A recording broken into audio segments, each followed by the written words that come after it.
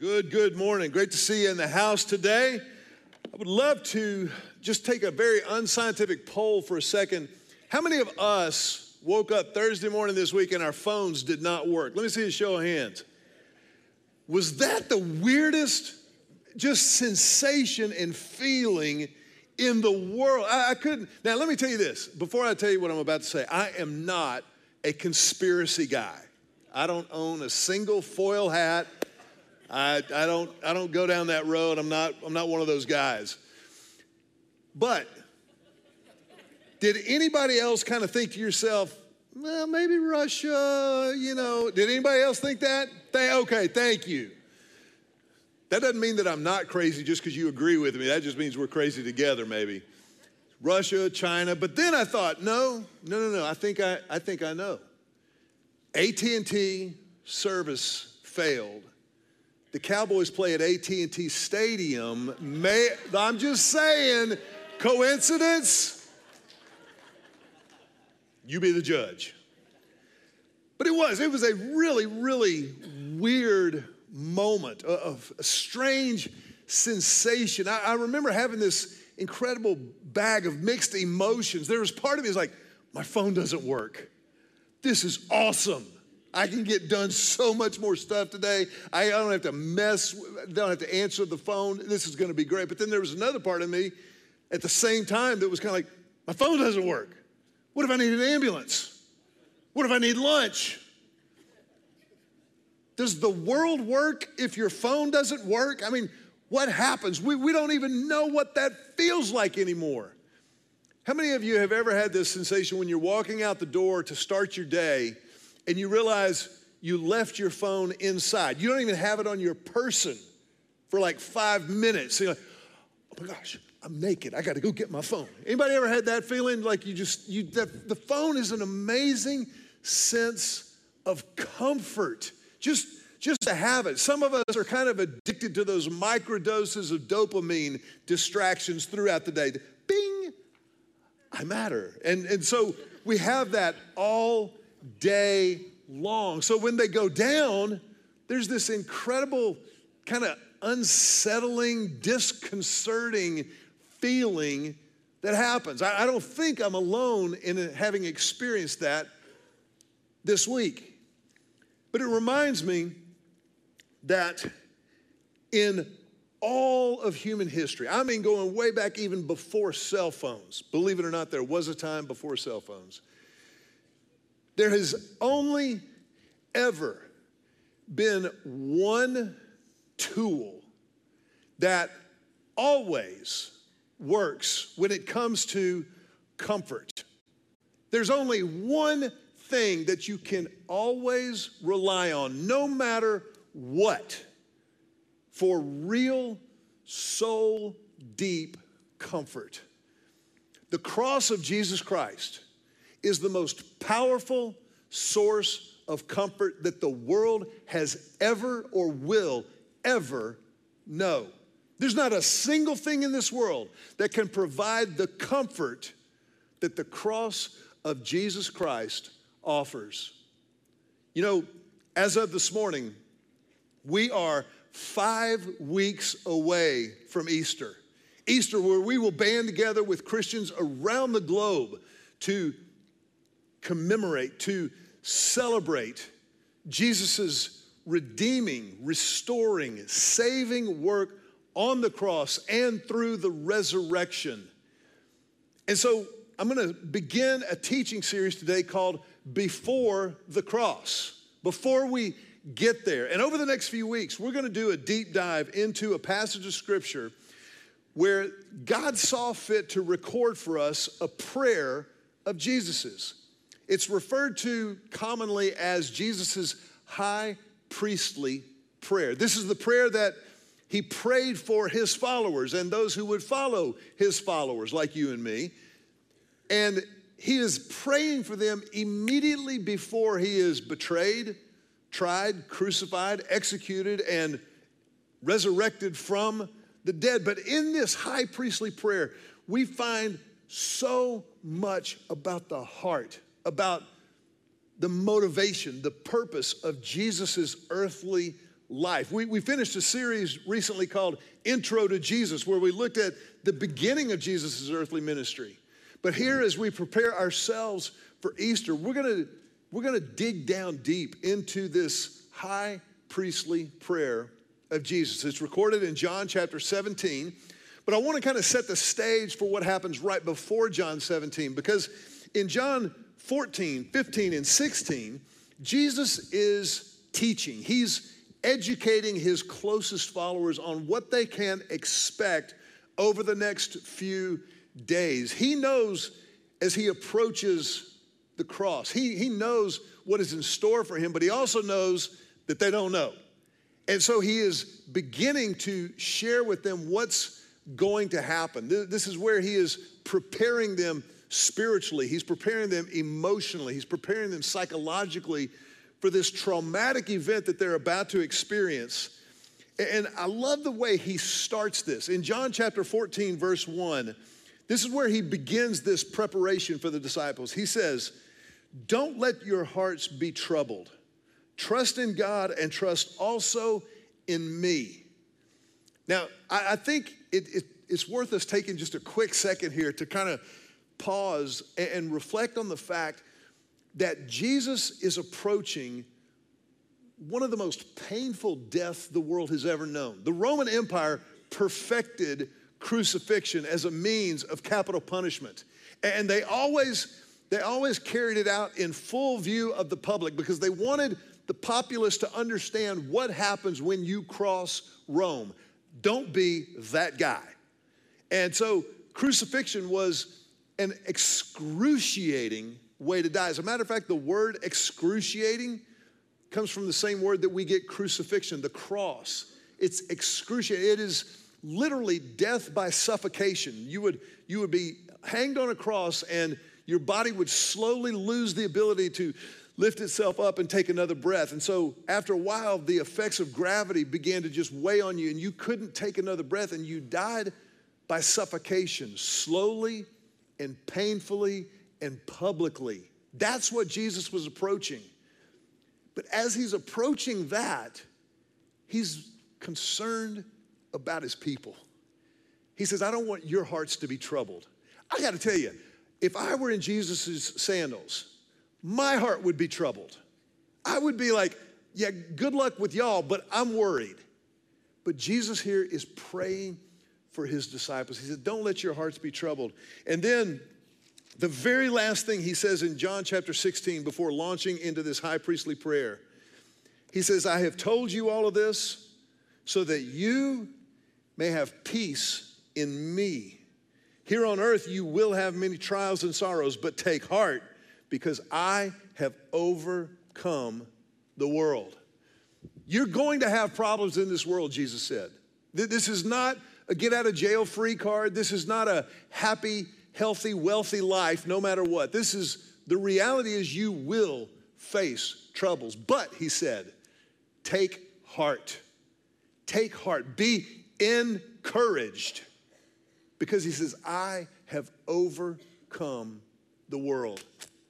Now, what's interesting to me about this is, he says, take heart because I have overcome the world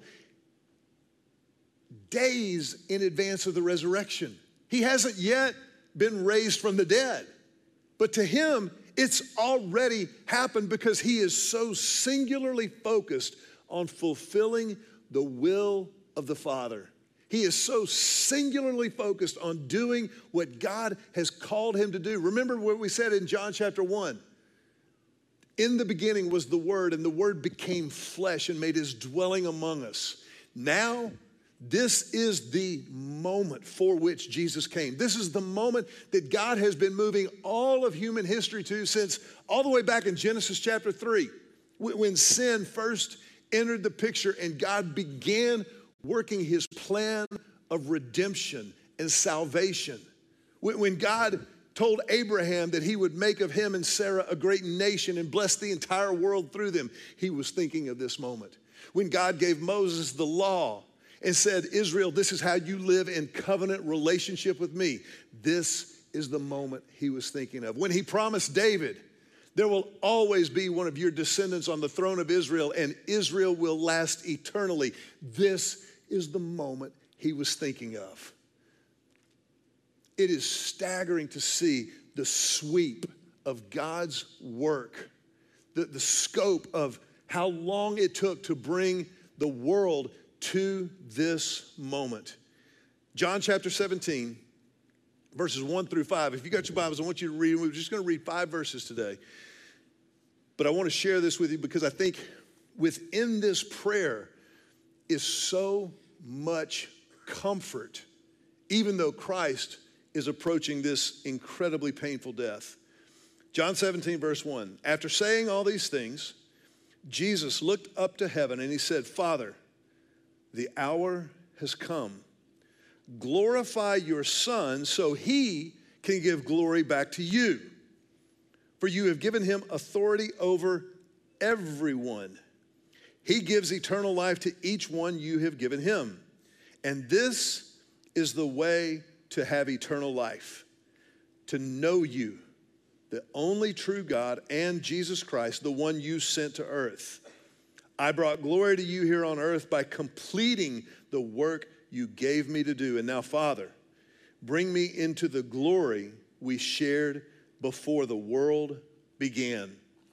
So there's this high priestly prayer, but within it, we learn so much about the heart of Christ and the comfort of his people. It's very, very important as we kind of kick this series off, and particularly we talk about the comfort offered here, that we understand I'm not talking about complacency.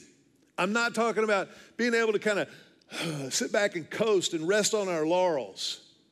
We're talking about the comfort that Christ offers at a soul deep level, the comfort that comes only in his presence, the peace that passes all understanding, that allows us to rest in the presence of God, no matter what is going on around us, no matter how long our phone service may be out, the peace and the comfort of God.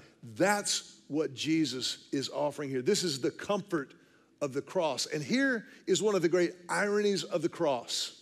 The cross, which was this symbol of brutality and violence, in the power of Jesus' grace and truth, the cross flips that power. And the cross takes the dynamics of our dysfunction, the consequences of our sin, and flips that into comfort, into peace, into the reality that what Jesus accomplished there is there to comfort anyone and everyone who would follow him. This violence begets comfort in God's economy.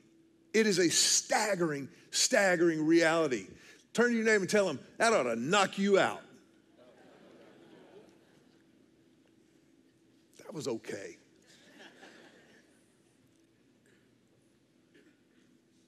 But the comfort of the cross. The first thing you see is there that we can take comfort in Christ's glorifying the Father. Take comfort in Christ's glorifying the Father. Here's why. Because Jesus is stepping into the fulfillment, the ultimate culmination of God's plan of salvation. Going all the way back, coming to this exact moment, Jesus says, this is the purpose for which I came. He says, the hour has now come. And when we understand that following Christ means we participate with him in that, then we understand we're a part of something much bigger than ourselves. You know, I don't know where each and every one of you is today. There's no way I could know your story. There's no way I could know exactly what challenges, what hurts, what pains you may be carrying today. But I do know this. When you understand that in God's economy, everything is taken care of through the cross, then there is a comfort that comes with that. Jesus took comfort in the fact that he was fulfilling God's will for his life. Isn't it fascinating that Jesus, the King of Kings and the Lord of Lords, submitted himself to the will of the Father? Remember, all authority has been given to Jesus. He is Lord, period, hard stop. And yet, he said over and over again throughout his earthly ministry that his food, his spiritual soul sustenance was to do the will of his Father, was to participate in the plan of salvation, of redemption, of restoration that God has always been about. And so there's this sense of comfort that says, you know what? No matter what's going on around me, no matter what's happening, God still's got it. God still's got it. Everybody turn to your neighbor and tell him, no matter what. Now that was great. But that's not just a Sunday morning pep talk. That is truth. That is reality, period. God's got this. And there is so much comfort in the fact that Jesus is glorifying the Father so he can give glory back to you. Did you know that that's why you were created? You were created, I was created to glorify God. When you do that, when I do that, there is an ease, there is a peace, there is, in fact, a comfort that nothing else in the world can even touch.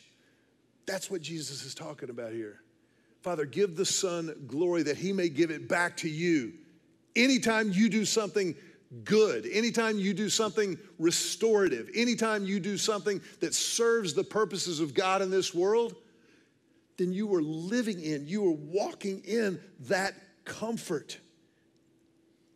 That's why when you get like sideways, when you get a little cross, when you get a little, it just life's not quite as good, is it? Do we have anybody in the room who has trouble with patience while driving? Can I just see a show? My hand is in the air. This is one of the ways that I measure I take my spiritual temperature. If somebody can cut me off in traffic and I smile and say, Lord bless you, then I know I'm having a pretty good day. On the other hand, if someone cuts me off in traffic and I do not smile and I do not say, Lord bless you, I know I've got some work to do. But when I do smile and say, Lord bless you, and that's not the same thing as, oh, bless your heart, fool. That's not, no, it's not the same thing. That's just one example. There is so much comfort in glorifying God, in reflecting back on him, his purposes, the reason for which he created you. You know, the book of Ecclesiastes is essentially a PhD dissertation on purpose and meaning in life. It's a philosophy book.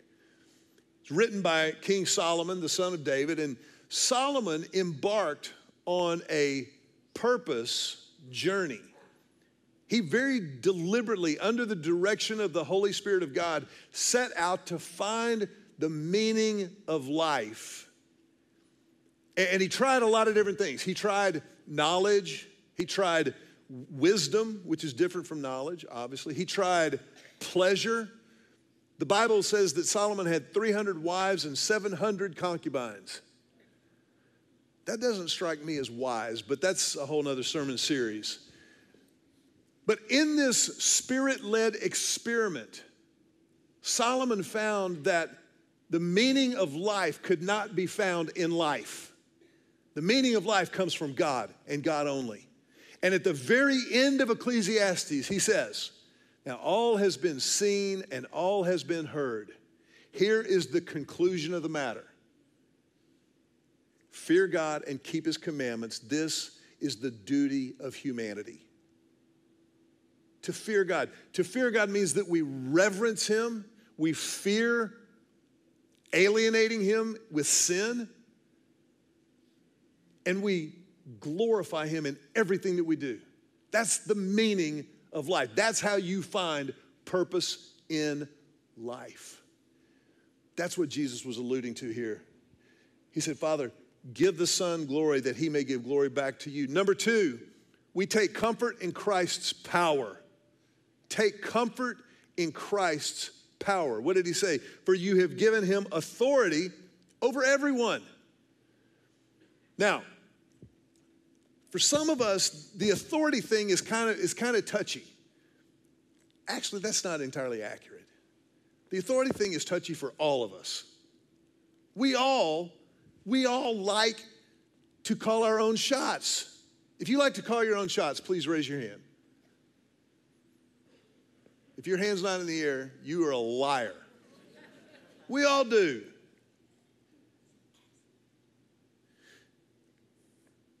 But when you understand that God is love, that it's not just something he does, it is who he is, that God is good, then you understand that you have nothing to fear in the authority of God. There's nothing to be afraid of. His authority is loving. His authority is good. And the fact that he has all authority and has given it to the Son, Jesus, is something to celebrate, to take great comfort in. Again, to understand, no matter what happens in my life, there is nothing. Say nothing. Say nothing. Nothing that happens in your life or in my life that is beyond the scope and the reach of Jesus' power. Nothing. Nothing good, nothing bad, nothing indifferent. Unfortunately and fortunately, I learned this at a young age. I remember when my parents got divorced. I remember thinking, this is not God's will for our family. I don't think that it was God's will that my mom and dad get married, have 3 really special boys, live together for 18 years, and then get divorced. That's not God's perfect will. But I can tell you beyond a shadow of a doubt that even taking something that was outside of his perfect will for our family, by his power and authority, God used that in my life, used that in the life of my brothers, in my mom's life, in our life as a family, to teach us things, to show us things, to provide for us in ways that we never could have seen otherwise. You see, I learned long before I knew Romans 8:28. I learned that God causes all things to work together for good for those who love him and are called according to his purposes. I didn't know that verse, but I knew the principle. I saw the dynamic played out. And he's too good. He's too good to waste even something that happens outside of his perfect will. His power is so great that he can take something that even he didn't want to happen and use it for his purposes and our good. So we take great comfort in the power of Christ. Number 3, we take comfort in Christ's salvation. We take comfort in Christ's salvation. He said, this is the way to have eternal life, that they might know you, the one true God and Jesus Christ whom you have sent. The word that the Apostle John uses under the direction of the Holy Spirit here, to know you, is the most profound sense of intimacy that anybody can ever imagine. to know God. It's not knowing about God. It's knowing God. It's knowing Jesus. It's relationship. It's not just going to church. It's not just being religious. It's not even, how about this one? Have you ever heard this? I'm a good person. No, you're not. You're not. I'm not a good person. In God's economy, God's definition of good is moral perfection. Turn to your neighbor with a smile on your face. Tell him, you're not a good person. Do you understand how much freedom there is in that? Liberation? If you think you're going to get to heaven because you're a good person, you are kidding yourself. The Bible says there is no one good, not even one. So we need this salvation, this forgiveness, this grace, this truth. But man, once you have it, once you receive that salvation, once you've admitted that there's nothing good in you, that you need forgiveness, you just roll around in that freedom. It's not up to me. Grace means it is undeserved. It is unearnable. I take great comfort in the fact that I need a Savior. And Jesus has offered himself as that Savior. He's offered me, he's offered you that salvation. John 3:16, for God so loved the world that whoever believes in him should never perish but would have eternal life. To know him, not just to know about him, but to know him. To know him. We take comfort in Christ's salvation. And then number 4, I take comfort in Christ's completed work. This is so good. He says, I brought you glory by completing the work you gave me to do. You don't have to play along, but I think this is interesting. How many of us are not great at follow through? Anybody good at starting stuff? Man, it's kind of like a golf swing. It's like, what? And he just stops right there. But the real power in a golf swing whoosh, is in the follow through. That's where you let the club do the work. Jesus followed through. He completed the work that the Father had for him. When Jesus rose from the dead, all of a sudden the cross made sense. All of a sudden you understood, so he went to the cross and became my sin. He paid the penalty for my sin. He died. If that was the end of the story, man, that's common. That's a common bummer. But when he rose from the dead, he completed the work that he started on the cross. Because on the cross, he became my sin. He became your sin. And he died. Make no mistake about it. This is not a spiritual allegory. It's not a myth. He died. But on the third day, he rose from the dead. And when he rose from the dead, he completed the work that the Father had for him.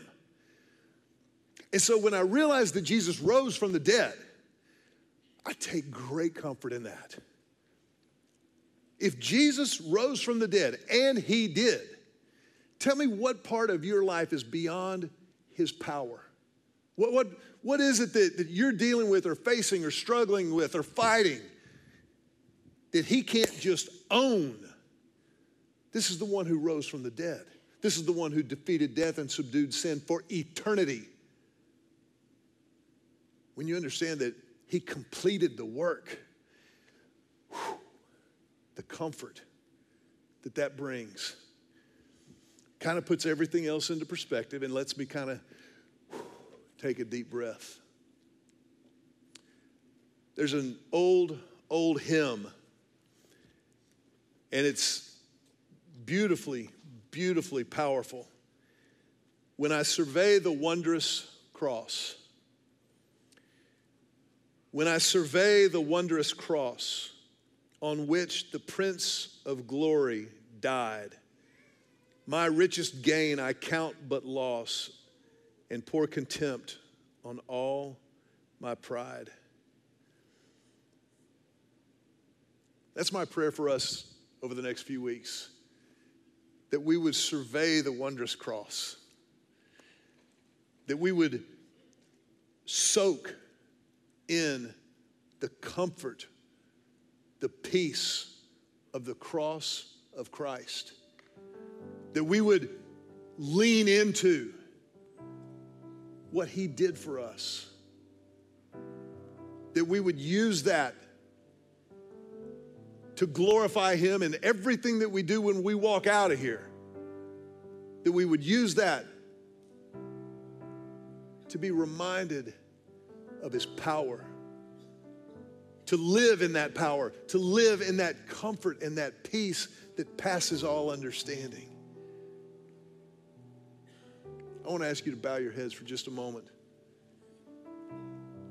And in this moment, just to put it to you very, very, very directly.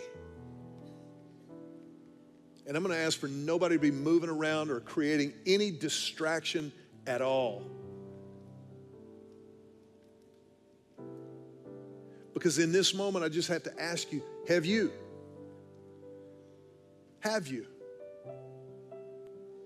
chosen to trust Christ? Have you chosen to not let your heart be troubled and to trust the one who has overcome the world? Not just to know about him, but to know him. If you'd like to begin that today, we want to give you the opportunity to do that. To pray a prayer of beginning, a prayer of commitment. Just right where you are, silently talk to God from your heart to his and just say something like this in your own words. Jesus, I need you. I need you as my forgiver, as my Lord, the director of my life, and as my Savior.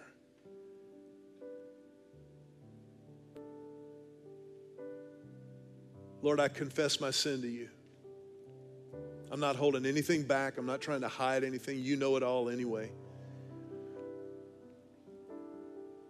And I confess this sin to you in order to claim, in order to receive your forgiveness, your grace and your truth.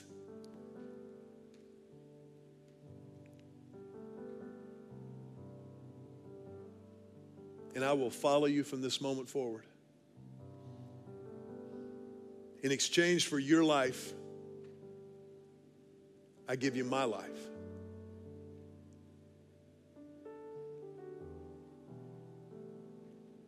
Lord, I pray this prayer in your name.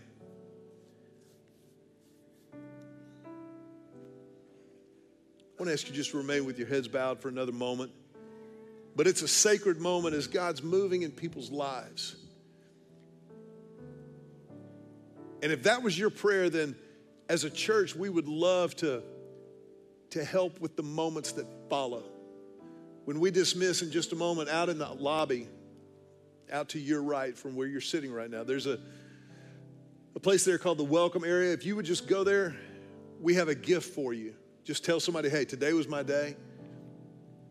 We'd love to give you a Bible, a reading plan just to help you begin this new relationship with God. Because this is just the start for you. And then second, if you would, just as our heads are bowed for another moment, if that was your prayer, would you raise your hand? If you just prayed to commit your life to Christ, just raise your hand and hold it up high in the air for a second